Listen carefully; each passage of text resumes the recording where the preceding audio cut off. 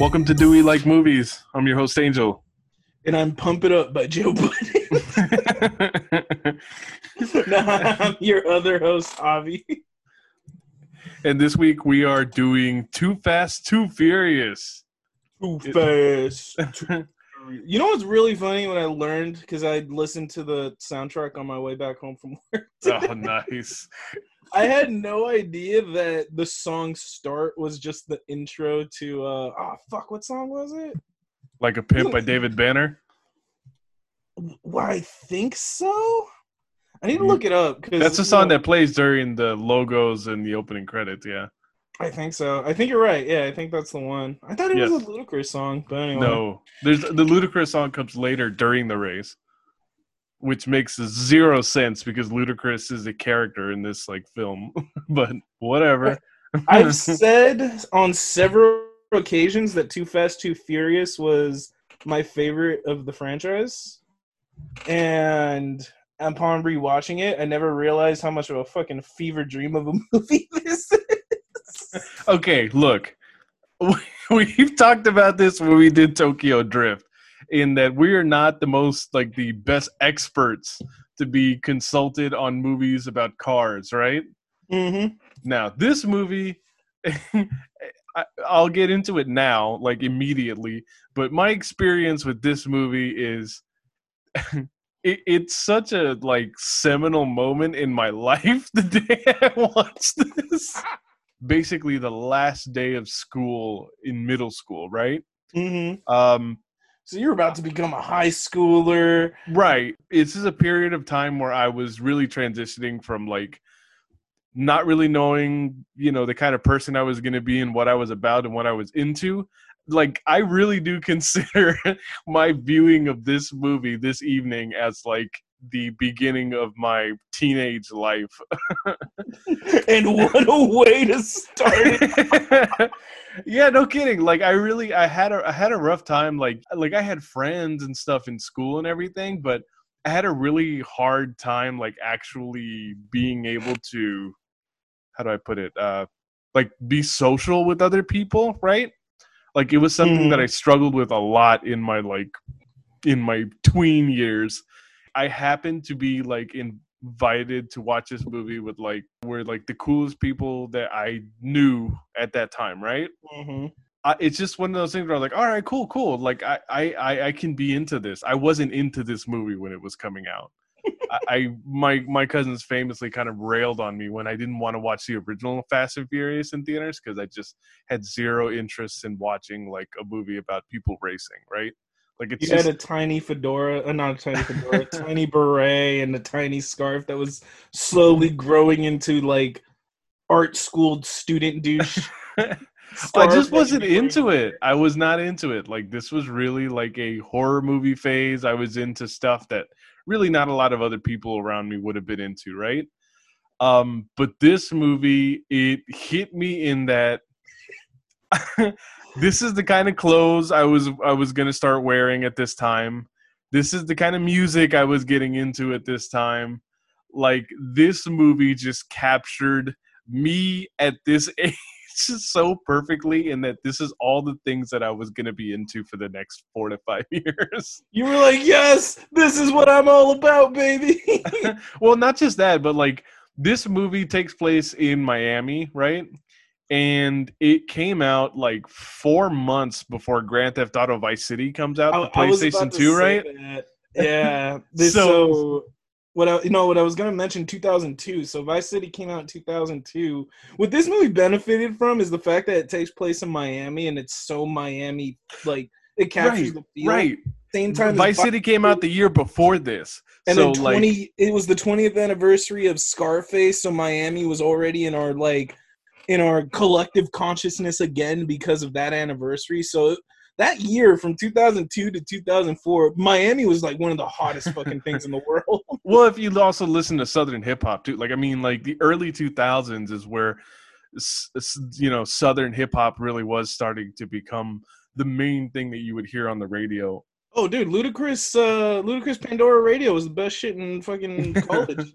Yeah, it again, this just captured everything at the right moment. And so to me, it was my entry into this series. I went back and I watched the original after I watched this movie, and I will tell you over and over and over again, that first movie is dry for me. Like, it is not interesting at all. And one of the things that was disappointing about the two sequels after this is that it felt for a while like they wanted to treat this like the redheaded stepchild of the Fast and Furious series until you hit Fast 5, right? It's like, fuck you, this is the best one, assholes. Well, because Brian O'Connor comes back in the fourth movie, like after Tokyo Drift ends, and they come back with doing Fast and Furious that comes out in 2009. Like, he comes back, and then he's like all of a sudden fully involved with the FBI again.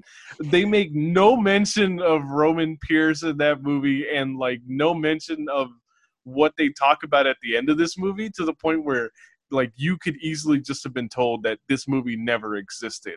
And it took maybe the best movie in the franchise in 2011 to just say, no, this is all canon, and we're bringing everything together. We don't care how stupid it is, driving cars into boats. We're bringing it all back. We're going to make it stupider. Well, that's the thing. This movie it's not a car movie. This movie is an action movie. This movie is, like, I'll say this, for all you hyper masculine guys out there who who talk about how you're not into sci-fi or like superhero movies or this and that because, this stuff is manlier and more exciting to you.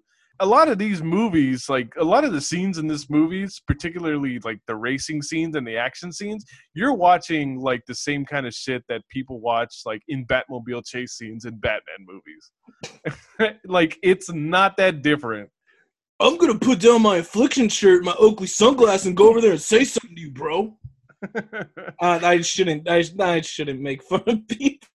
But before I hand it off to you two as well, I think it's important to mention that this movie is directed by John Singleton. Had no idea, even though apparently we talked about it on this show. I had no idea.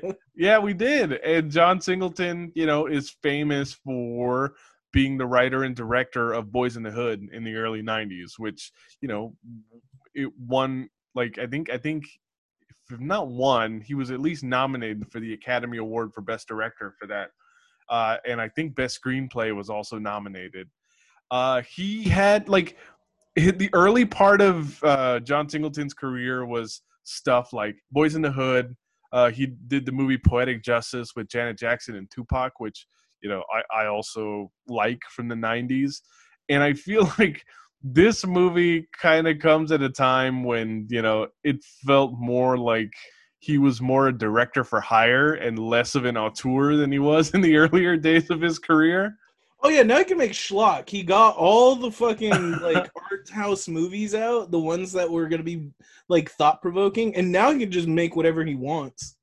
Like, I love that. There's a quote that apparently he decided he wanted to direct a sequel for the Fast and the Furious after watching the first one and being like, damn, how come I didn't think about that? And I guess just from there, there was always talks of the studio wanting to make sequels because the first movie grossed a shit zillion dollars.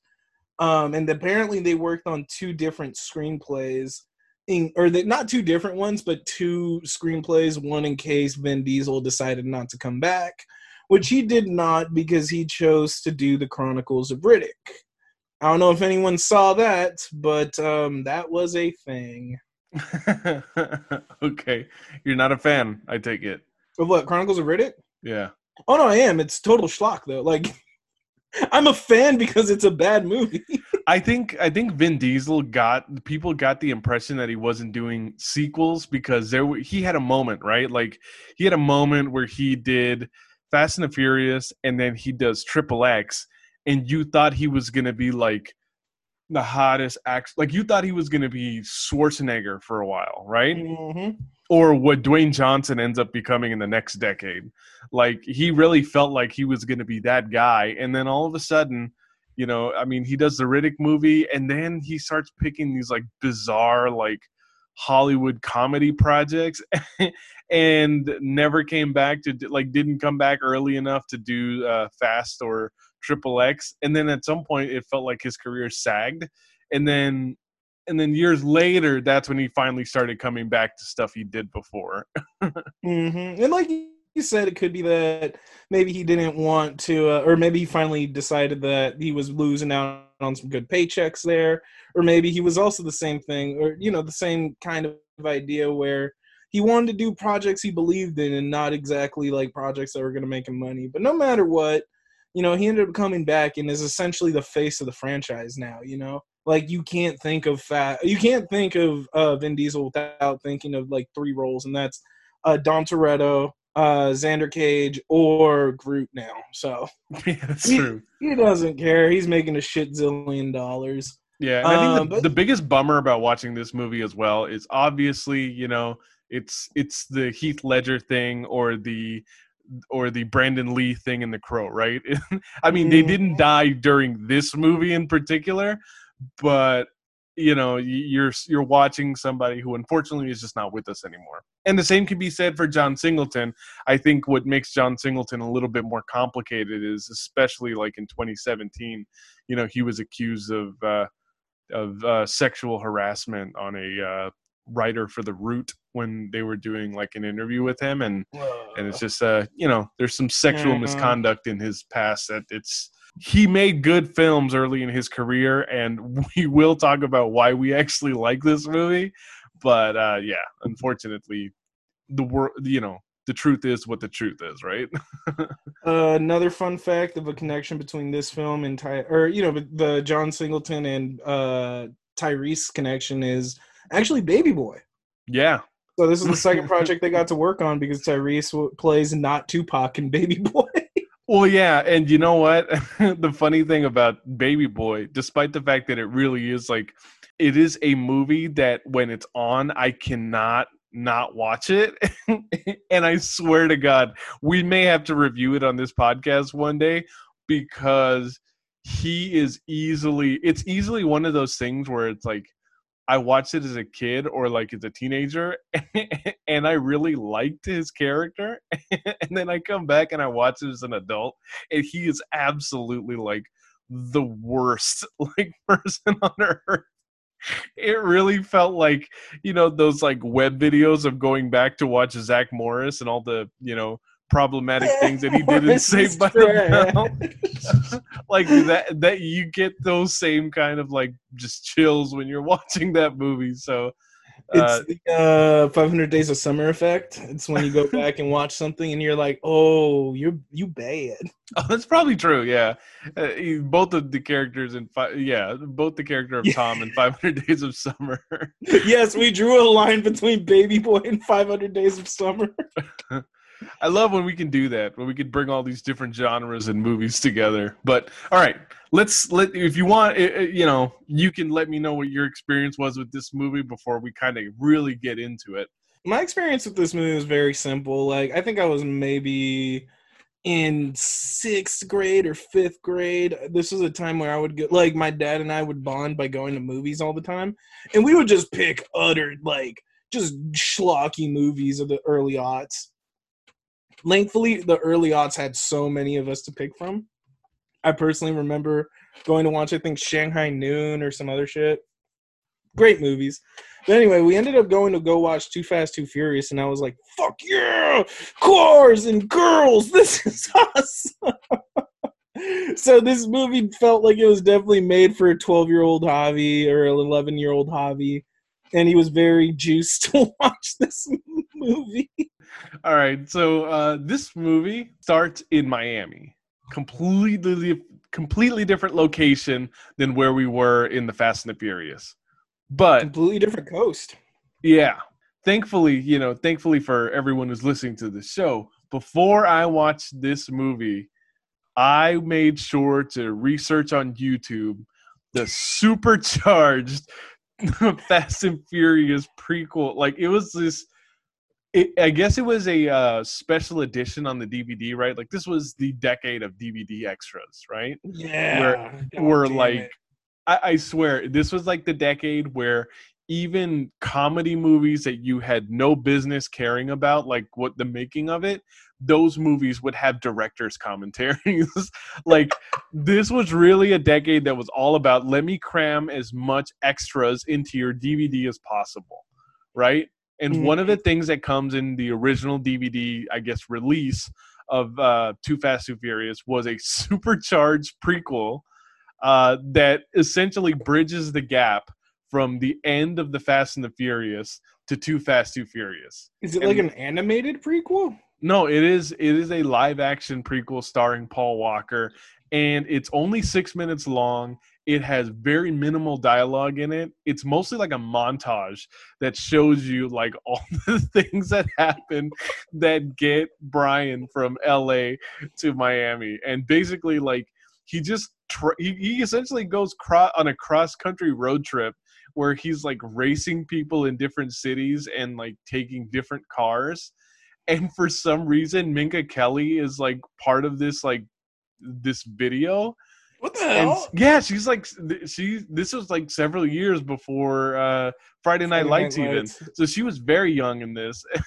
And she's like traveling with him to some of these places, stalking him at like certain motels that he's staying at, and she drops him off at the place where he picks up the car that he starts modifying on his way to Florida, which becomes the car that he's racing in this movie. Oh, the Nissan Skyline. Correct.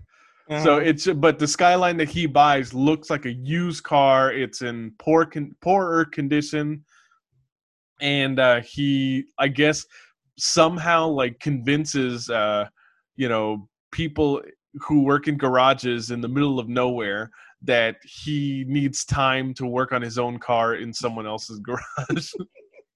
I need your tools and parts, please. I'm not going to question how that happens or why, but regardless, that's what happens. He leaves the LAPD and he, just like basically goes on the land, goes AWOL and travels to Florida. So now by the beginning of this movie, he's no longer the authority figure who is going to let the criminals go. He's a full-fledged criminal himself, which makes the premise of him coming back in the fourth movie and being an FBI agent even stupider.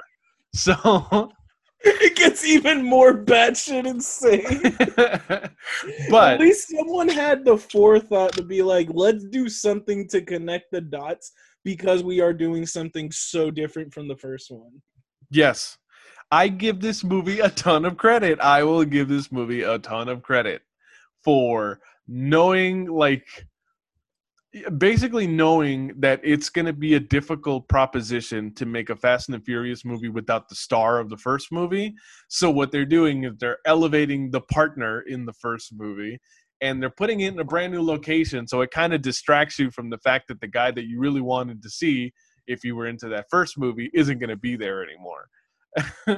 and a whole new cast of sexy characters. And I love this too. I will say this.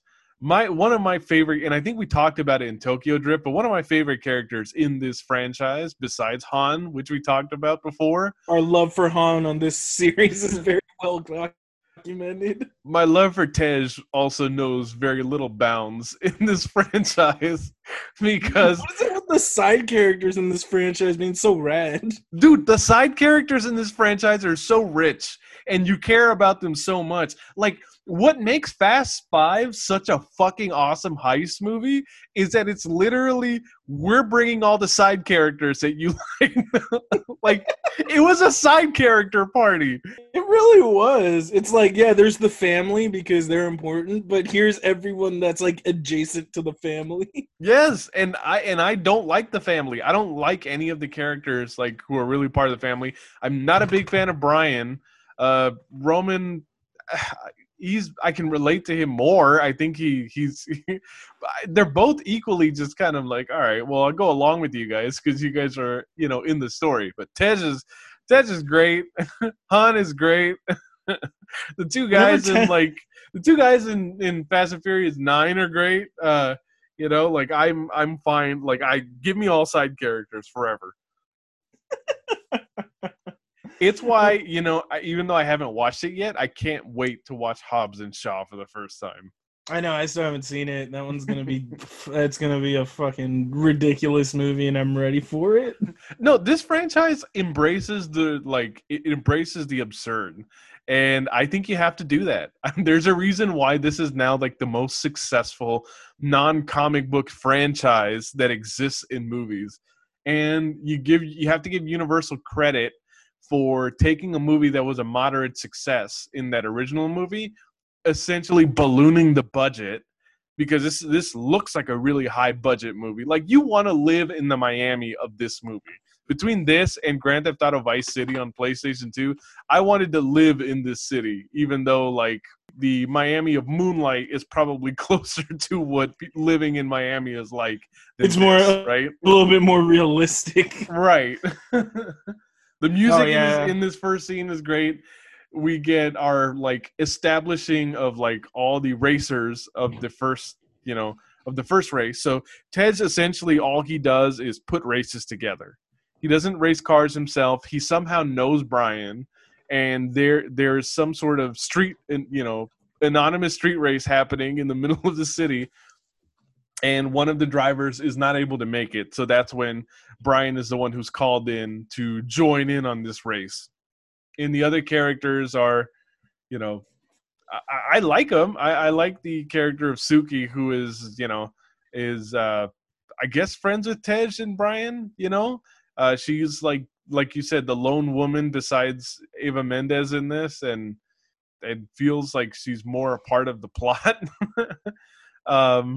They shoehorn her in. They find ways to bring her in. Yeah, I mean, and all the racers of this first scene are kind of like, they're very bare bones character, kind of they're like NPCs, if you will. Like, they're just there to fill slots, right? Kind of like the Ja Rule scene in the original movie.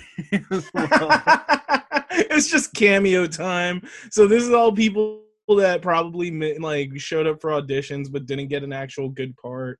You know what's funny is that Ja Rule was actually like in talks to join the cast of this movie, and I think there's probably a solid chance that the Tej character that ends up getting played by Ludacris probably was a part that people that maybe Universal thought Ja Rule was going to take.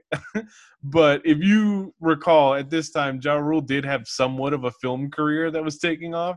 He ends up doing that Half Past Dead movie with Steven Seagal. And then like a couple years after this, like he also does the Assault on Precinct 13 remake. So he was kind of like an actor who was in demand in some ways at this time. The early aughts were a strange time. And I'm sure he's probably kicking himself for not taking the part in this movie because, Ludacris is the one who's since come back like in the 2010s and continued to be a part of this franchise. So yeah, at this point, we get introduced to our various NPCs. So we got Michael Ealy makes an appearance.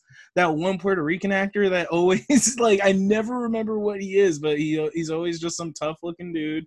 Literally like the most chauvinistic like Latin male pig you could probably put into this role. Everything he says is always demeaning women. They introduce him by slapping two women's asses. Such a scumbag. The first shot. I know. I love it. I feel very well represented. So what was it? They introduced these they introduced the racers. What I really like with the shots in the beginning is like it's really color coordinated, and they really play with a lot of like. And I was reading off earlier from IMDb how much they use neon in this movie, but I really like how they play with the colors in this movie and how everything is so color coordinated. It's like when they show that one racer, the Puerto Rican dude, and they have like the coordination between the people in the background where they're all wearing red right next to his red car, or when they show Suki's car and it has all the girls wearing pink. Or like the dudes in the gold tracksuits when they're by Michael Ealy's car. Like they play a lot with colors in this movie. And then finally we get the introduction for my man Bullet, also known as Brian O'Connor, who comes in the Nissan Skyline, all silver and blue, playing with a lot of cool colors for him. I found it interesting that they called him Bullet. I can only assume that was a reference to the Steve McQueen movie. That's what I thought. That's exactly the same. And when I first saw this movie as a teenager, I'd never seen Bullet. But now that as an adult, I've both seen Bullet and then I've also seen Zodiac, which has Inspector Dave Toschi, who is like who Bullet is based on. Like I am now familiar with that and can catch the reference. And what's interesting is, like, if you watch it with subtitles on the way I do, because sometimes I don't really pay attention, I need something to read. Subtitles are perfect. I will say this as an adult now, like I just in general, if I'm watching TV, I need to have subtitles on, and I can't explain why, but it does help you focus more. Yeah, because at a certain point, I'm like, I don't need these subtitles. I'm just gonna pay a lot of attention. But like, I was watching it with the subtitles on, and they even spell Bullet the way it's spelled in the movie, Bullitt. You know, so that's even more reason, right? Like, makes you think it's for the a reference to the movie. So at this point, our racers get introduced. They take off on a race all around Miami, what we assume is downtown Miami. I thought it was just going to be a quarter-mile stretch the way regular racers go. Apparently, I was wrong, and I'm a know-nothing bitch. But they end up racing around the city, to which what's his name again? Oh my God, why am I blanking on Ludacris's character's name? Tej? Tej, yeah, thank you. So Tej tells the group that is that's all shown up there. That he has a surprise for him, and it turns out his surprise is he sends a bunch of dudes to break into a bridge control shack where he raises the bridge like a ramp. In the final leg of the race, the racers have to jump the ramp. Mind you, they're racing for what, like $10,000, something like that? Like, so they end up going over the entire time. Michael Ealy's character is in the lead until finally Brian overtakes him, hitting the Nas on the ramp, flying over him. Michael Ealy almost dies and like crashes into like a billboard. Suki ends up flying over, coming in second, and the other dude just says "fuck it." Who honestly, he's the smartest guy of the group. Well, it's also it's movie language comeuppance, right? Like he was the most chauvinistic guy and like insulted her the most for being the lone woman in the race, was a total pig to her, and then her revenge is that she's the one who can make the jump and he doesn't. Her revenge is she does more than $10,000 worth of damage to her car. And the best part about the ramp jumping scene is that Brian's car literally hops over Michael Ealy's car. That's how science works. Yeah, this scene is great. It's great. It has all the bullshit that you love from these racing scenes. I don't know what nitrous does in an actual car. I don't care. This movie just tells you that like the universe here just says everyone who races cars has nitrous in their car, and they can all just press this little red button that like just like shoots them. Look, this is Batman, guys. All right, this really like the tumbler like shoots fire and jumps over buildings. Like, okay, so apparently Nas works is shut up nerd magic go-go juice. So then, because I mean the physics, you know what? No, I'm not gonna do that. I'm not gonna dissect this movie. No, I'm gonna stop. I'm gonna shut up and enjoy it. If we fucked off on the physics of Tokyo Drift, I'm not gonna get into any more of the physics here. Like, you're like, I will not stand for slander. I will also just don't understand cars well enough to know, does this happen or can it really not happen with cars? I don't know. One of you will tell us. I'm sure you will. Like, literally nothing excites me about getting in a car and racing with strangers or just other people in general. So I will just watch people do it in this movie, and that's about as close as I ever need to get to that in my life. You're like, that's as much of a car guy as I'll ever be. So the cops show up. They causes everyone to break up. But we actually do get introduced to Eva Mendes, who plays the character of Monica Fuentes. We have no idea who she is at this point.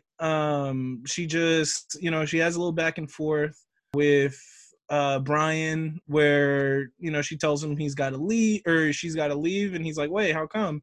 And just then the cops roll up, so everyone scrambles, takes off. Brian gets cornered in by the cops, and he gets arrested.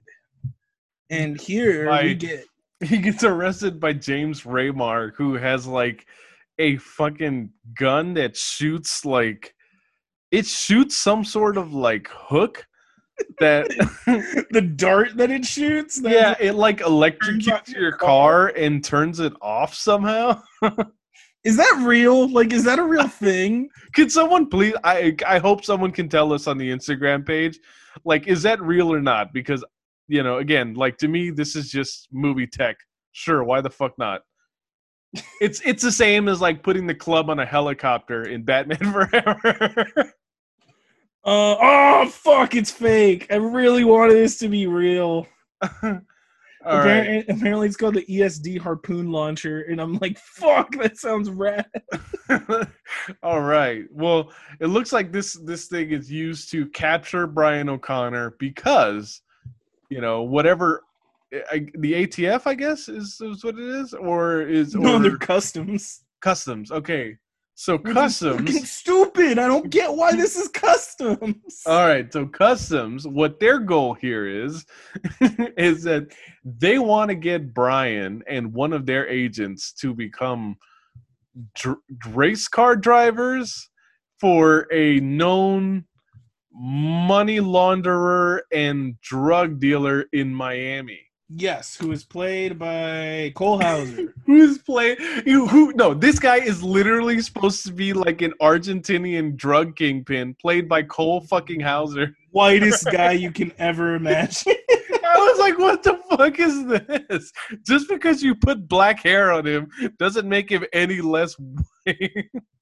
And you know what? And Brian like makes a how do you like them apples like reference in this movie at least twice, which I thought was just like because Cole Hauser was in Good Will Hunting. That's probably why he said that, because it's really bizarre to have him play like a Latin kingpin in this movie. But whatever.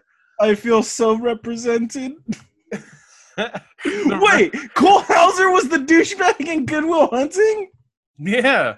Well, no, he wasn't the douchebag that gets insulted, but he is one of Will's friends at Good Will Hunting. Oh, I didn't know that. That's funny. That makes me chuckle now. I mean, the other stuff I really know him from is this Good Will Hunting and Paparazzi. If you remember that shitty movie. No, Dazed and Confused for sure.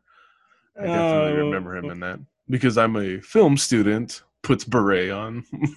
Should have watched Paparazzi, where he's in. That's how you can tell it's a fucking movie, because in no movie or in no time in our history has Cole Hauser been an A-list actor. But he plays an A-lister, and I guess the paparazzi take pictures. They pretty much Princess Diane. Like, they take pictures while he's driving and crashes his car, and his family. Like, I think his wife dies, so he goes on a quest of revenge against the paparazzi.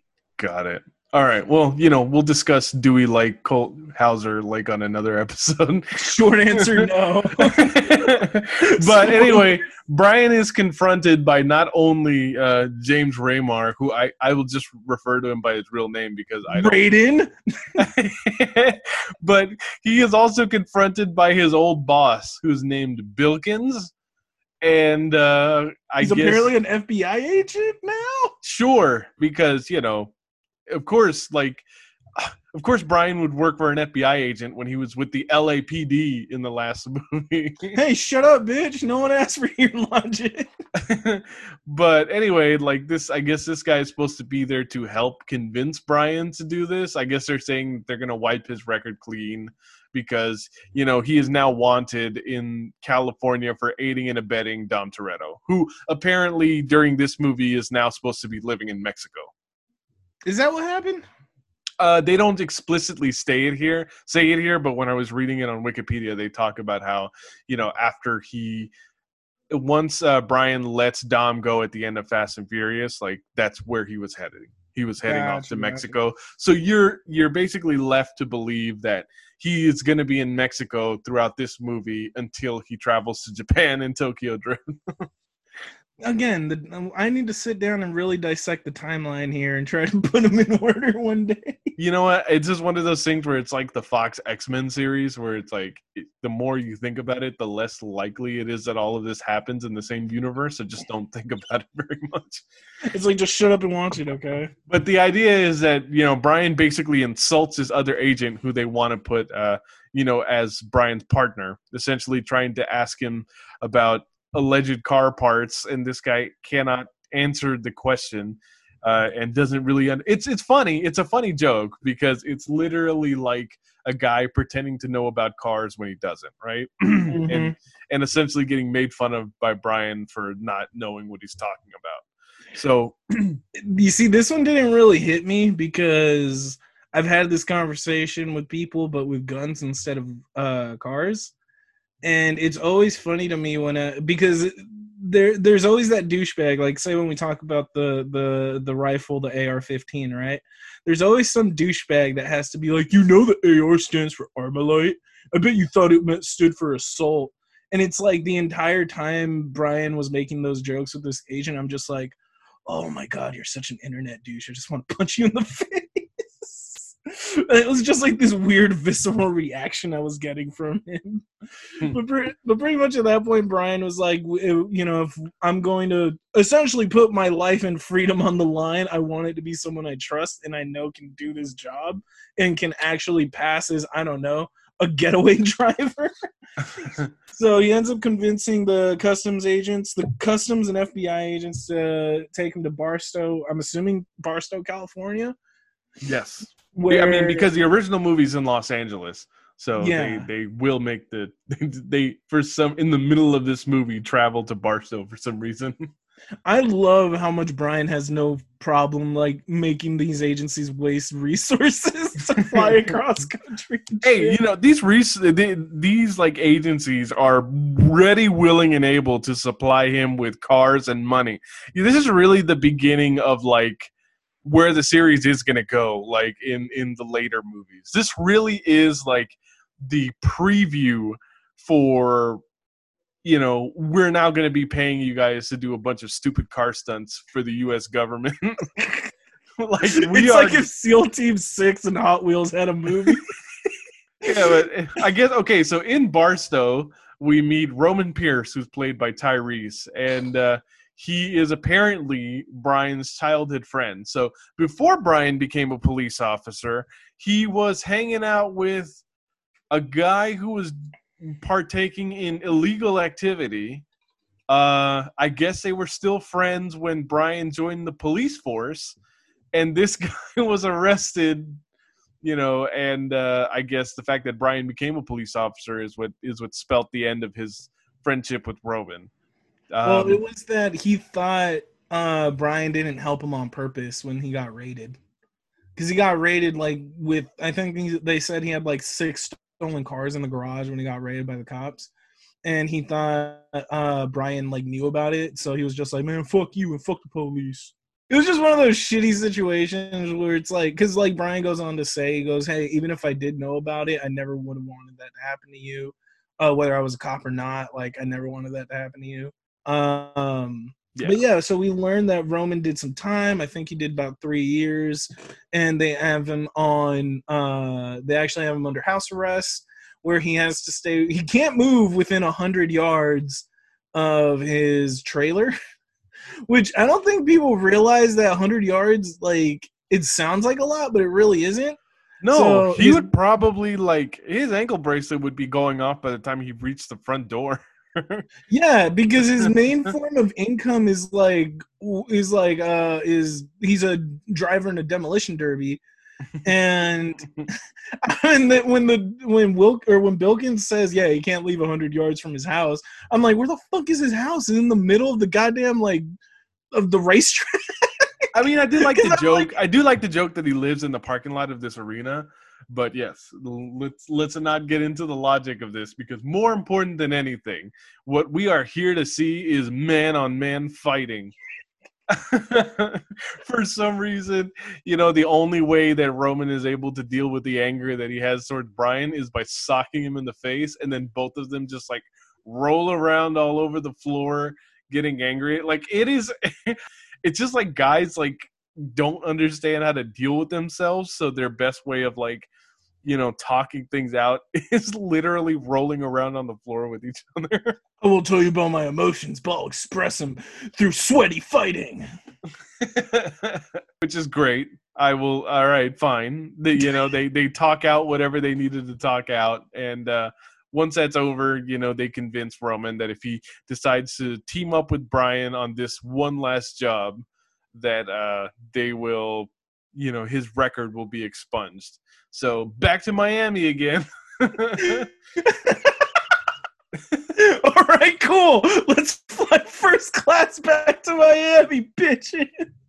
It really kind of does. It feels like a James Bond movie in the way that you're traveling like to different places, just so like.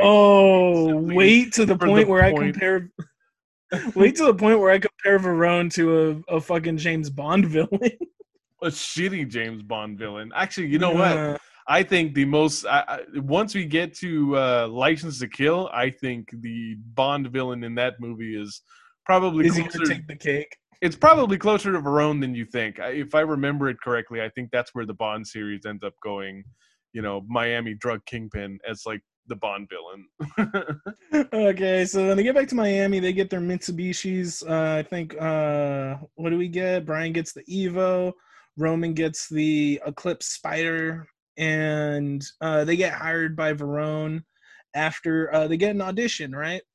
They also get, and they're finally officially introduced to Monica Fuentes, who is, she's revealed to be a undercover customs agent, that she's been undercover for about a year, and that she is essentially going to be giving them orders or helping them out throughout their mission. Mm-hmm. But like you were saying, they're essentially going to infiltrate this group to carry out one job, which is to pick up money for Verone to get it to him as he makes his big international escape. But before they do that, they have to have an audition. So we get a cast of motley crew of characters who continue to be the shining beacons of healthy male masculinity. You know what? This is the part of the movie where I think why I liked it so much as a kid and probably more as an adult. This is the Grand Theft Auto mission, like, just kind of like structure of this story. It's like, all right, well, here's the earlier mission. And you're like, in those Grand Theft Auto games, you work for one person and then you're building up to the final mission with that one person. Like, that is literally what this is, and I think it's why it just worked for me when I watched it. But yes, No, you're right though. Like it very much feels like video game fetch quests. So they get sent to this impound lot to retrieve a package from Verone's car, which was impounded. The teams of two, which not sure why they're needed two guys. But the teams of two end up racing to the impound lot. Brian and Roman are the first there. They manage to get the package first. However, the entire time, James Remar, who is, we know it's Markham. His name is Agent Markham. So, no, fuck that. We're calling him James Remar. So James Remar shows up with a bunch of other agents thinking that Brian and Roman were escaping. So they roll up on the group as they get confronted by the rest of the, I guess, racers. To which Rome responds by immediately grabbing his gun and unloading a magazine into the cop car to scare him off. So they end up escaping. They get back to Verone's house where they give him the package, which is revealed to be a cigar cutter. And then we find out that the entire audition was just to see if Verone could trust them. And this is where we get the awesome lines of my pocket or your pockets ain't empty. And we get all those like dumb Roman one-liners. But Which I love, by the way. I am very much a fan of just the fuck it, just give it to me. This movie is like, it is fucking gonzo car porn. it And like really is. action porn. Like it really is just porn. It is like we are not gonna waste a bunch of your time with like too much story. We're gonna give you like all the We know what you're shit here you for. want to see, and yeah, that is exactly it. Minimal story, and let's give you the shit you want. So they end up getting back to, I think, Tesh's place, where they essentially take inventory, Ryan and Rum, and try to figure out kind of what to do next. They eventually report back to Bilkins, which starts a confrontation with him and James Remar, or with the boys and James Remar, where they tell the feds pretty much like, "Yo, y'all almost blew our cover. Y'all gotta let us do our thing," because James Remar does not trust them at all. He's assuming that they're gonna cut and run first chance they get. And that's essentially his character. Everyone's seen that cop character before. Which is kind of fucking. My eye on. It's kind of fucking stupid because isn't his department the one that actually wants to fucking bring these guys onto the project? Like, like I didn't get the impression that this is Bilkins' idea, that they brought Bilkins along because they thought Brian would cooperate if Bilkins was involved. And Markham says on several occasions that this is a customs operation. So he's the one that makes the calls. That which makes even less sense why he has him then, because if he clearly hates these guys, I guess it's implied that it was a decision made above him and he just has to roll with it. Yeah, he feels racist to me, and I will not apologize for feeling that way. I was not expecting. Oh no, his name. I'm pretty sure he's racist. Oh wow, that came out of left field. I was not ready for that one. Brian and Rome decide they got to come up with a plan B, so they decide they need to get 2 more cars. So they end up challenging 2 of the nondescript, like, random ass tough guys from the original race. Right. And one thing we didn't mention about that original race that we probably should have is there's a shocking scene in that race that like you never think about ever again, which is the one where the car like literally goes under an 18-wheeler and is just we like, saw a guy die. I forgot. And let's be clear. We know the way Paul Walker has untimely passed away. So, like, the fact that you're seeing, like, a guy literally die in a goddamn car accident in this movie gave me just, like, chills that I did not want to experience watching this. I was like, holy shit. And that scene was on every fucking trailer for this movie before it came out. I knew this scene before I saw this movie. That's how much they played it. I forgot about that. So when they're driving on the interstate, like a dude driving a Mustang ends up crashing the Mustang under an 18-wheeler. And the way they shoot it, you think, oh crap, maybe like it just runs over the front of the car and not actually like where the passenger or where the driver is, right?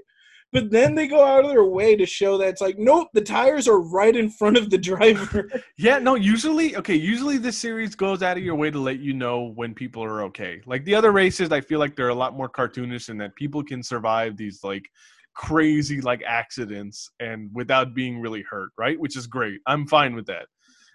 This is fucking brutal because this guy literally became street pizza on the highway. And then his like partner crashes into the wreckage. Yeah. So you're left to assume that guy, if he's not dead, he's probably like really fucked up. No, that guy did not survive. He is most certainly dead. But 2 of the guys who were involved in that original race are the guys that they are going to be racing now. Oh, you know for my their favorite muscle part? cars. You know my favorite part? The muscle car guys, when Brian and Rome beat them. One of them looks at the other and goes, "Don't let them leave this lockup." And the other guy goes, "Okay." And he pulls out a gun. I was like, wow, this escalated really quick. Like, holy shit, you guys just met these guys and you're already like ready to kill them. So the guys that threaten their lives, they think it's a great idea to just challenge them to a race for their cars. Yeah, which, I feel like the muscle car race, this is the reference to Vin Diesel, right? Like this, or at least like the callback. Like this, sure, Vin Diesel's not in this movie. He wasn't able to come back for it or didn't want to come back for it. But obviously because Dom like drove an American muscle car, like the fact that they're racing these guys in muscle cars feels like the presence of Dom over this movie. And of course, his car just shit. Like their car just shits all over the imports, right?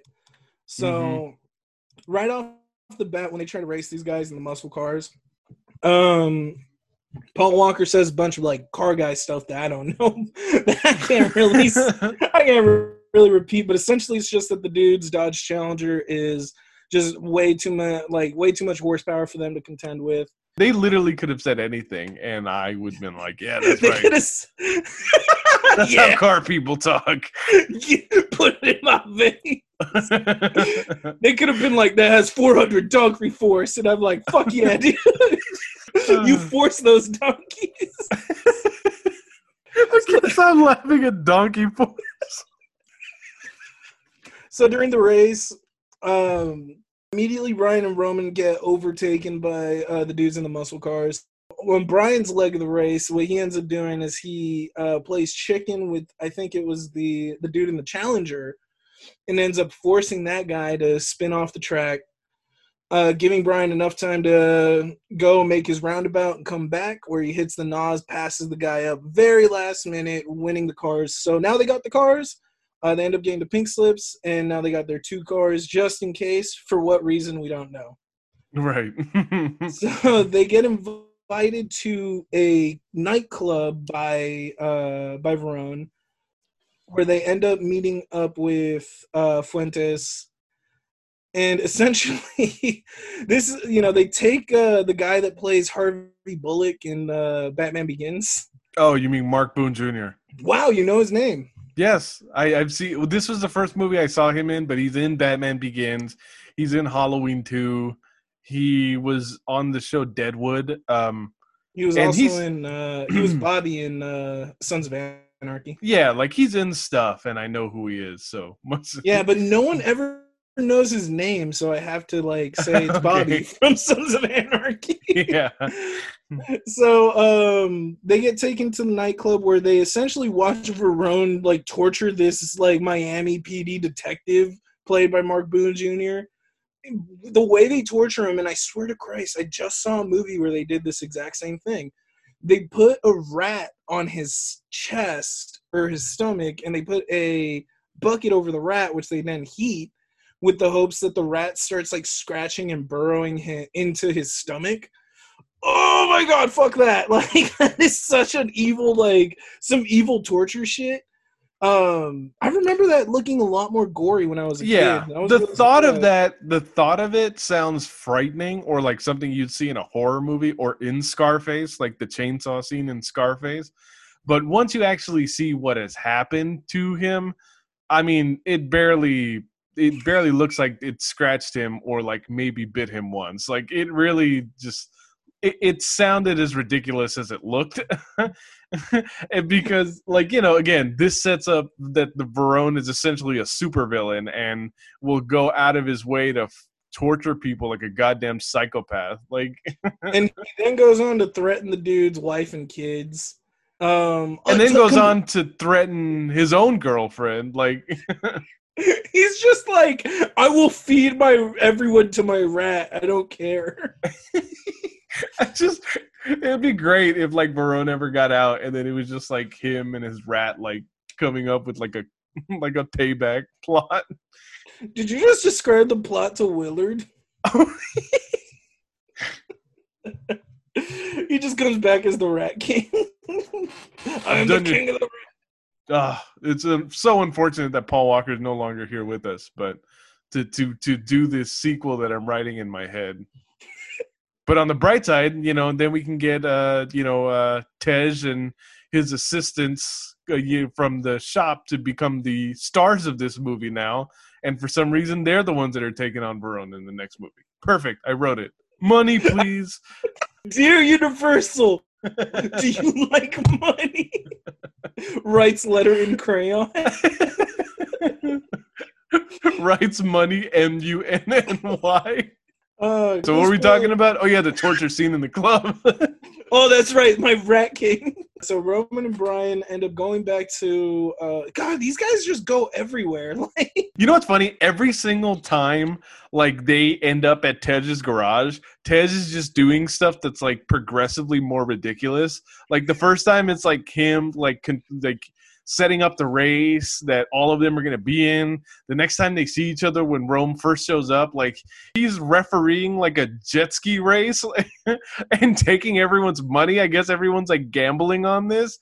And then by the third time that they see him, they're all like playing cards for ridiculous amounts of money. Like the fourth time, he's just like playing Russian roulette with a bunch of Vietnam vets. like I really just want to have his life. He's on a unicycle.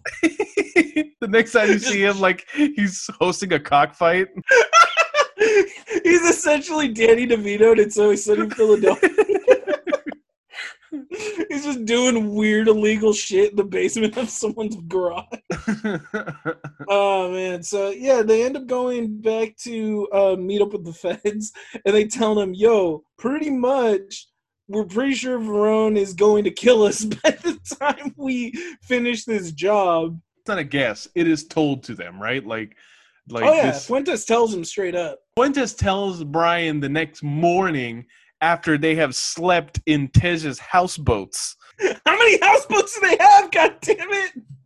Again, I want to live in the world of this movie. Like, people don't have houses. They all live in houseboats.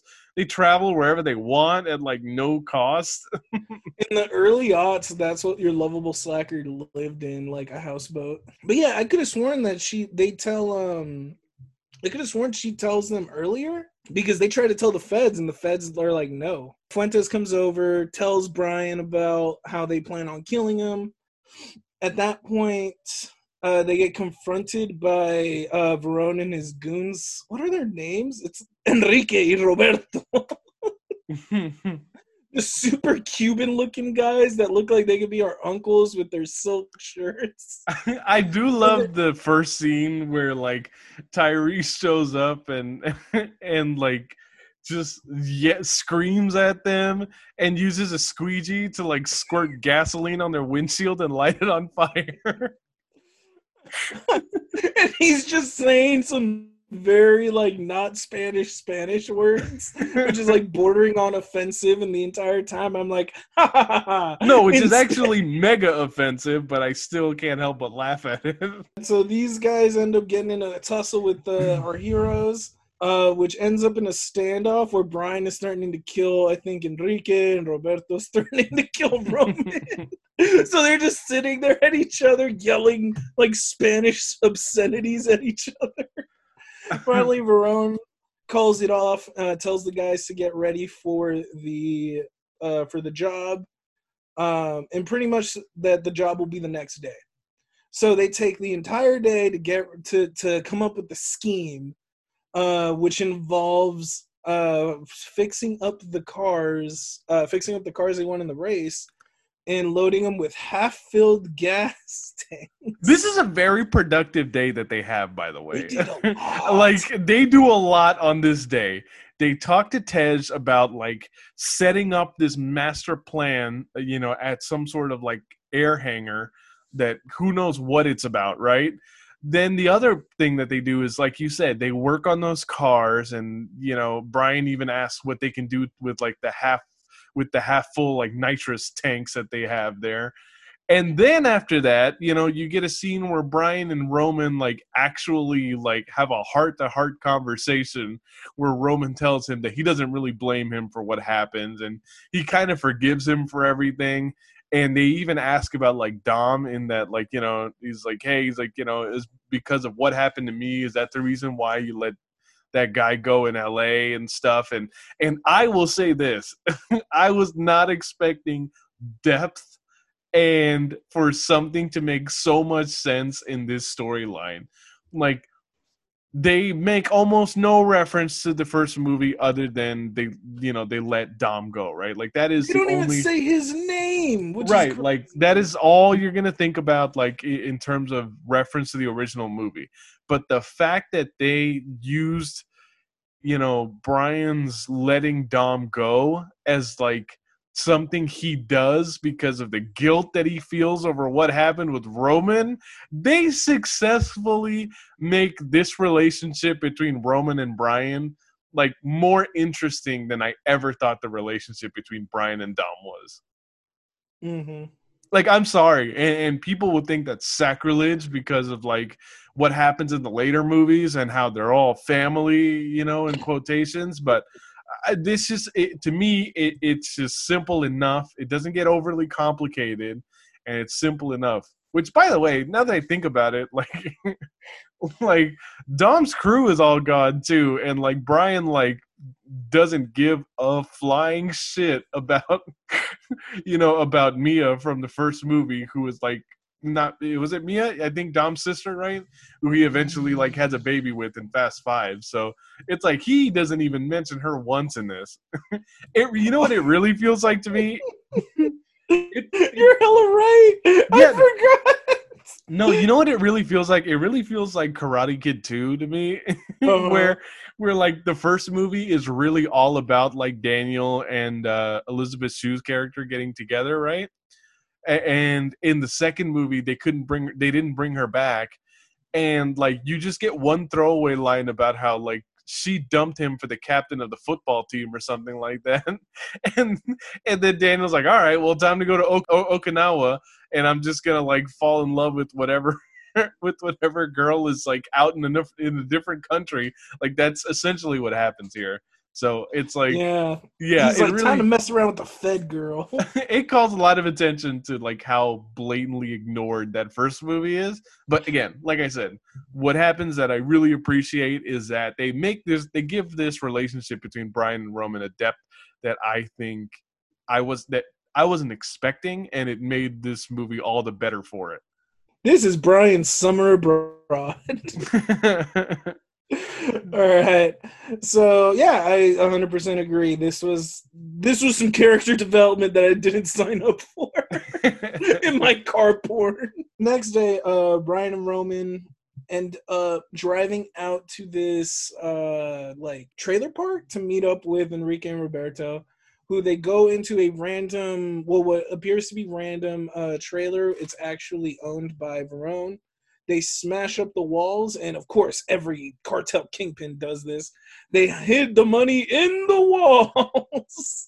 So they end up taking the money out, stuffing them in these duffel bags, and they load the 6 duffel bags between the 2 cars. Enrique and Roberto get in the cars with the guys. At this point, they end up getting betrayed, I guess kind of betrayed by Detective Whitworth, Mark Boone Jr., who was trying to hold off. Pretty much, he was trying to buy the guys a window.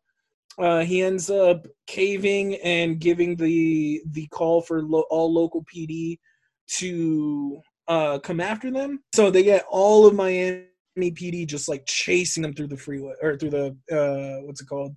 Through the highways. The entire time, the feds can't do anything without jeopardizing the mission.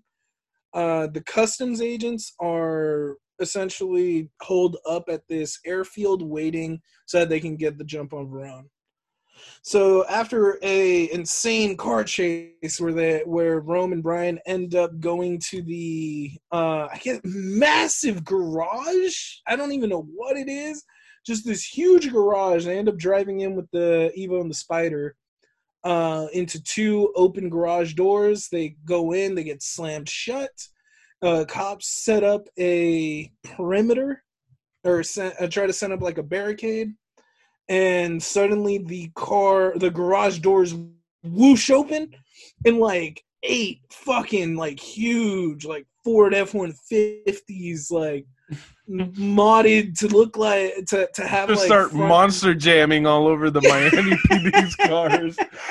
So it's just like clear the way, just destroying all these cars.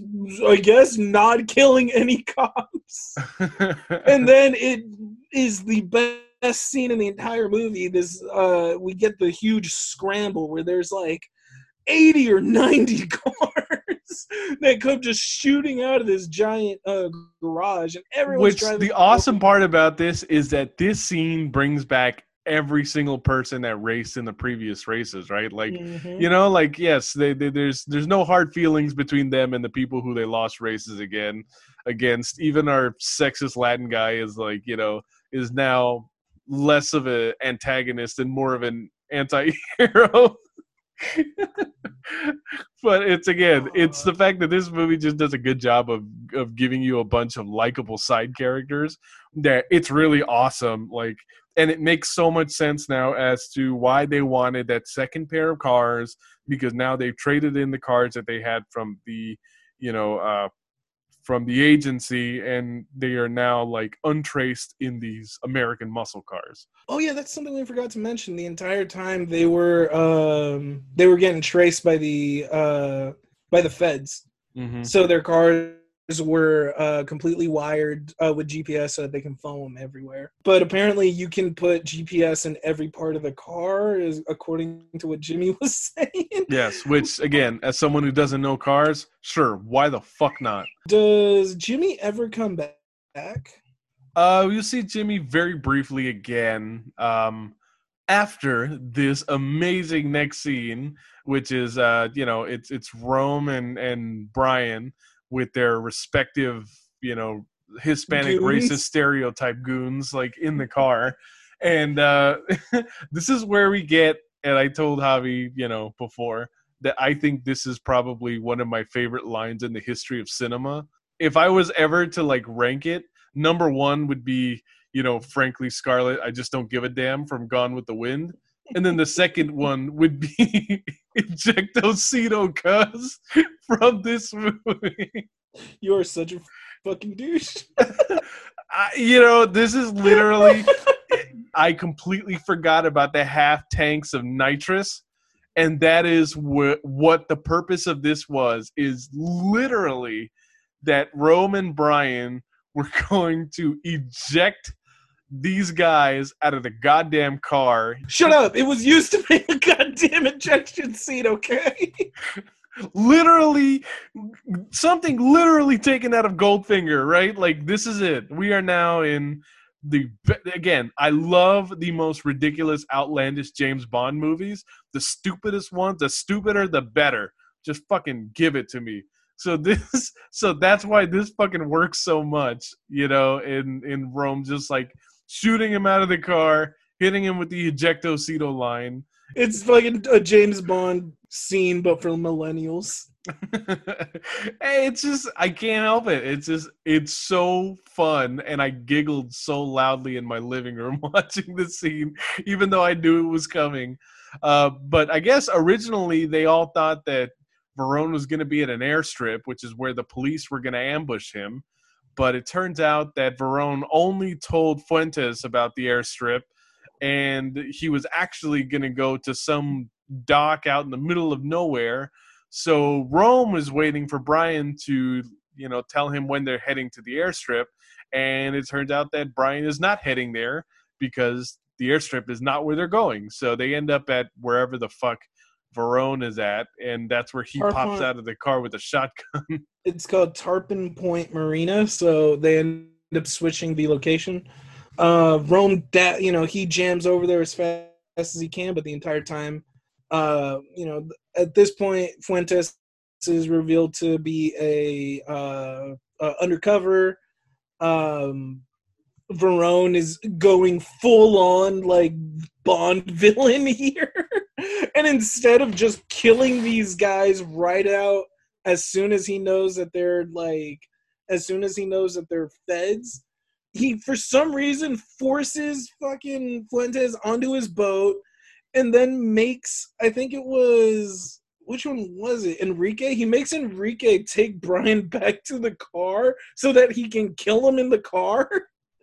To which Brian Yes. tries to use the ejector seat, which doesn't work.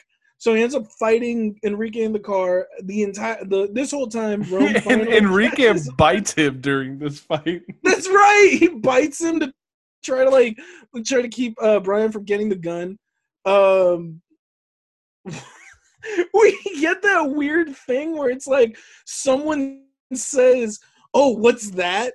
And then Rome responds over the walkie-talkie, "It's Bosto."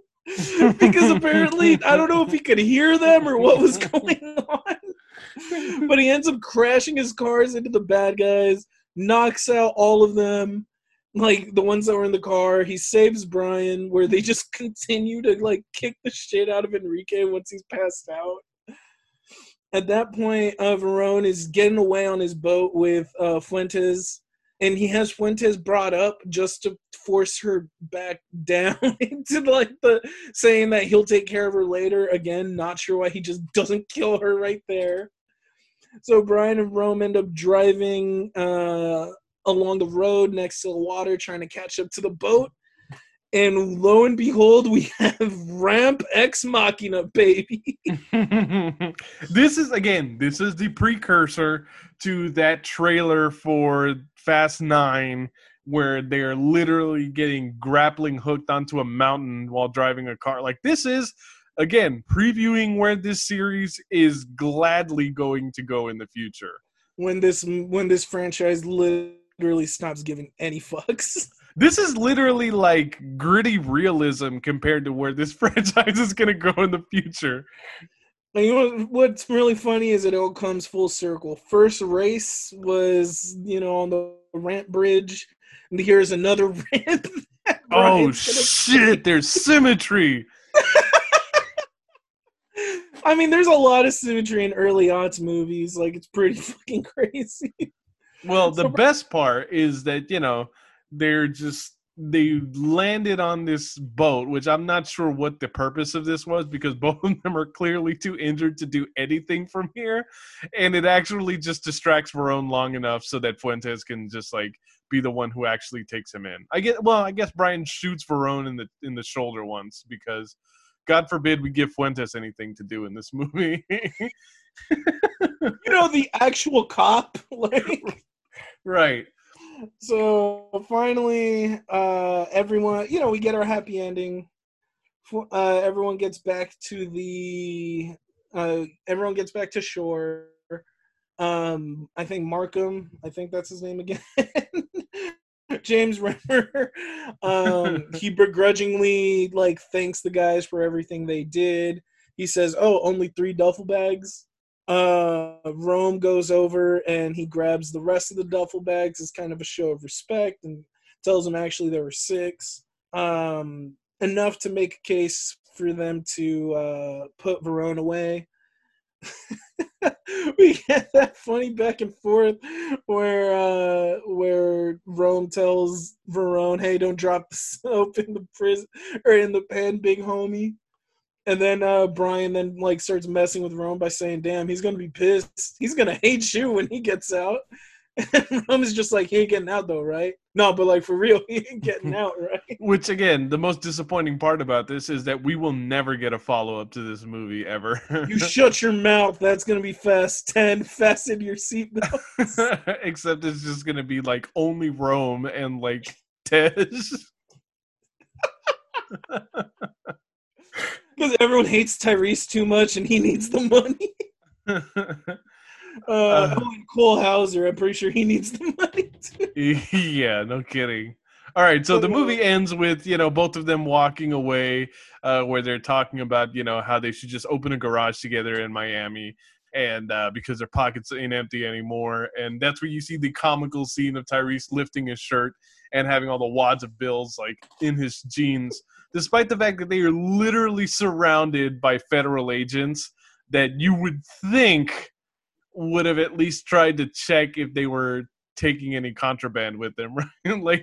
Who just lets these guys walk away? Shouldn't they be briefed? Like, it feels like the process needs to be a little bit more intensive to let like known criminals just walk away from a crime scene like that. And again, disappointingly, like they actually do not open up this garage in Miami that they wanted to. In fact, it's like you don't ever see Rome again until 2011. So it's like you're basically. I think Rome and Tej probably kept in touch with each other, but it was definitely not. Yeah, again, they tried to bury this movie for a while before Fast Five comes around. Yeah, pretty much, and that's it. Roll credits. We get those those weird CGI credits of like the first race, and Right. that's our movie.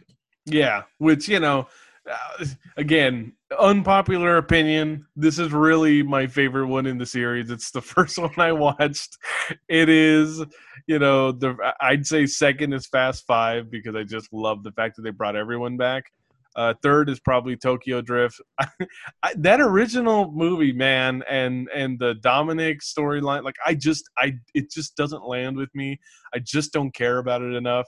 I prefer when this series just goes stupider and stupider and more outlandish. Like it really is just give me like Roger Moore Bond like versions of Fast and Furious forever.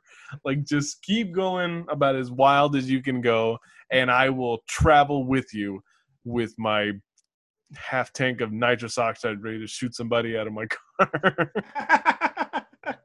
But yes, definitely I like this movie. And I think the fact that I just have such a personal connection to this movie, I watched it at such an important time in my life that it just matters to me way more than this like stupid movie should matter. Sadly, this is actually the movie with the worst Rotten Tomatoes score out of all of them. You fucks! This is your fault, America. This has a 5.9 rating on IMDb. Fuck you guys. It has a 36% on Rotten Tomatoes. It has 38% on Metacritic. Man, fuck this. This movie was great. Shut up. Like, this movie is such a fun movie to watch. Like, it's one of those weird movies where it doesn't take itself serious, or it takes itself just as serious enough for you to be like, oh, wow, these guys really think they're doing something here. And then they tell you, oh, wait, ejectocito.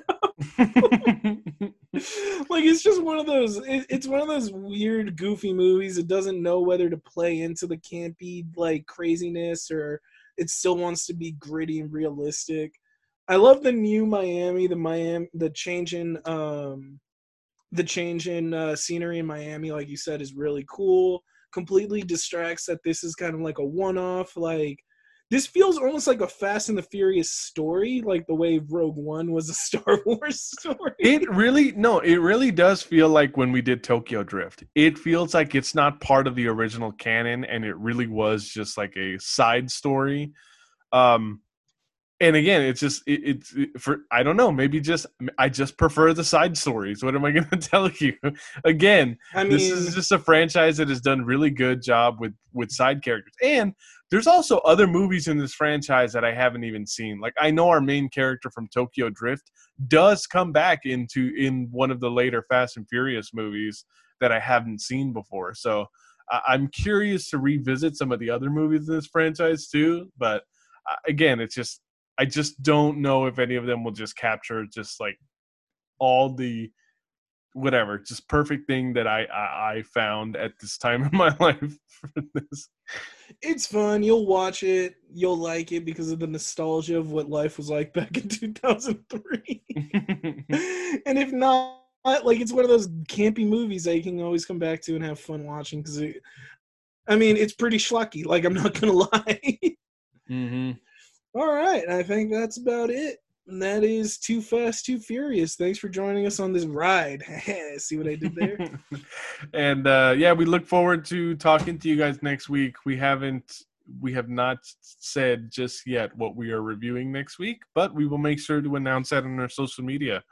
And we just want to thank you guys for continuing to download the show, and hope that you continue to interact with us on social media. And please, if you can, leave us a review on Apple Podcasts, because that's going to help improve just the overall like notoriety of this show. So yeah, we want people to notice us. We want sponsors, damn it. Money, please.